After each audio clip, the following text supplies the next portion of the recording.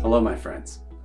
Today I want to talk about something that's frankly always been important, but I think many of us, myself included, have maybe been able to ignore it until recently.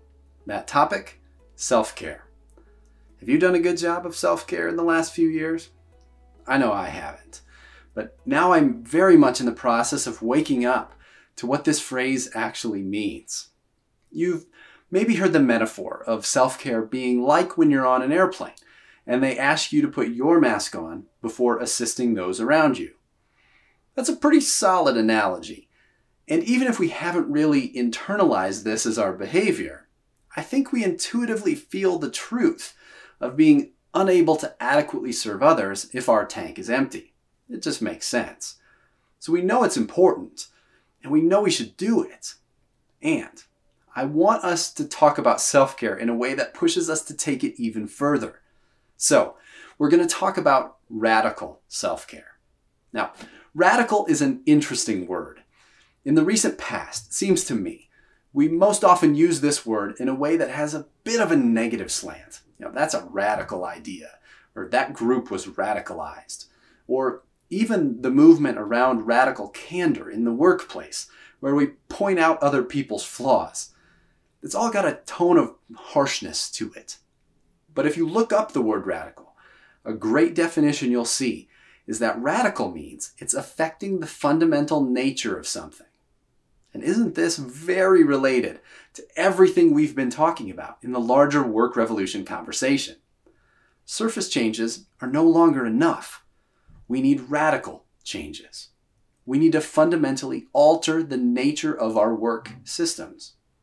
And I've come to believe in order to do that, we need to fundamentally alter our own personal habits too. This is a healer, heal thyself moment. Which leads us back to radical self-care.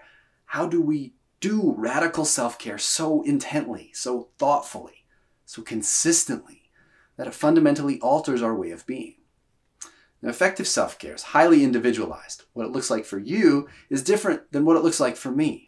But we do know there are some common elements that seem to be unifying principles. Things like learning when to step away from my keyboard and take a break, or noticing when I need to eat, or learning how to breathe. Perhaps most importantly, it's recognizing that none of these things really help over the long term if they're not internalized into regular practices. Taking an afternoon break once a month isn't going to cut it. And of course you already know this.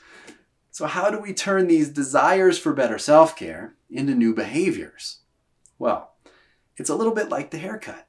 Lots and lots and lots of tiny changes, micro decisions that we choose to make over and over and over. This is also related to how the future works. You see, we don't actually choose our future.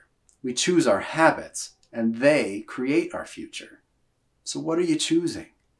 And how could you make that choice smaller and smaller to the point where it's something you can actually realistically do every single day? Because it's these very, very small choices done consistently that help us make new futures. And that's radical. See you next time.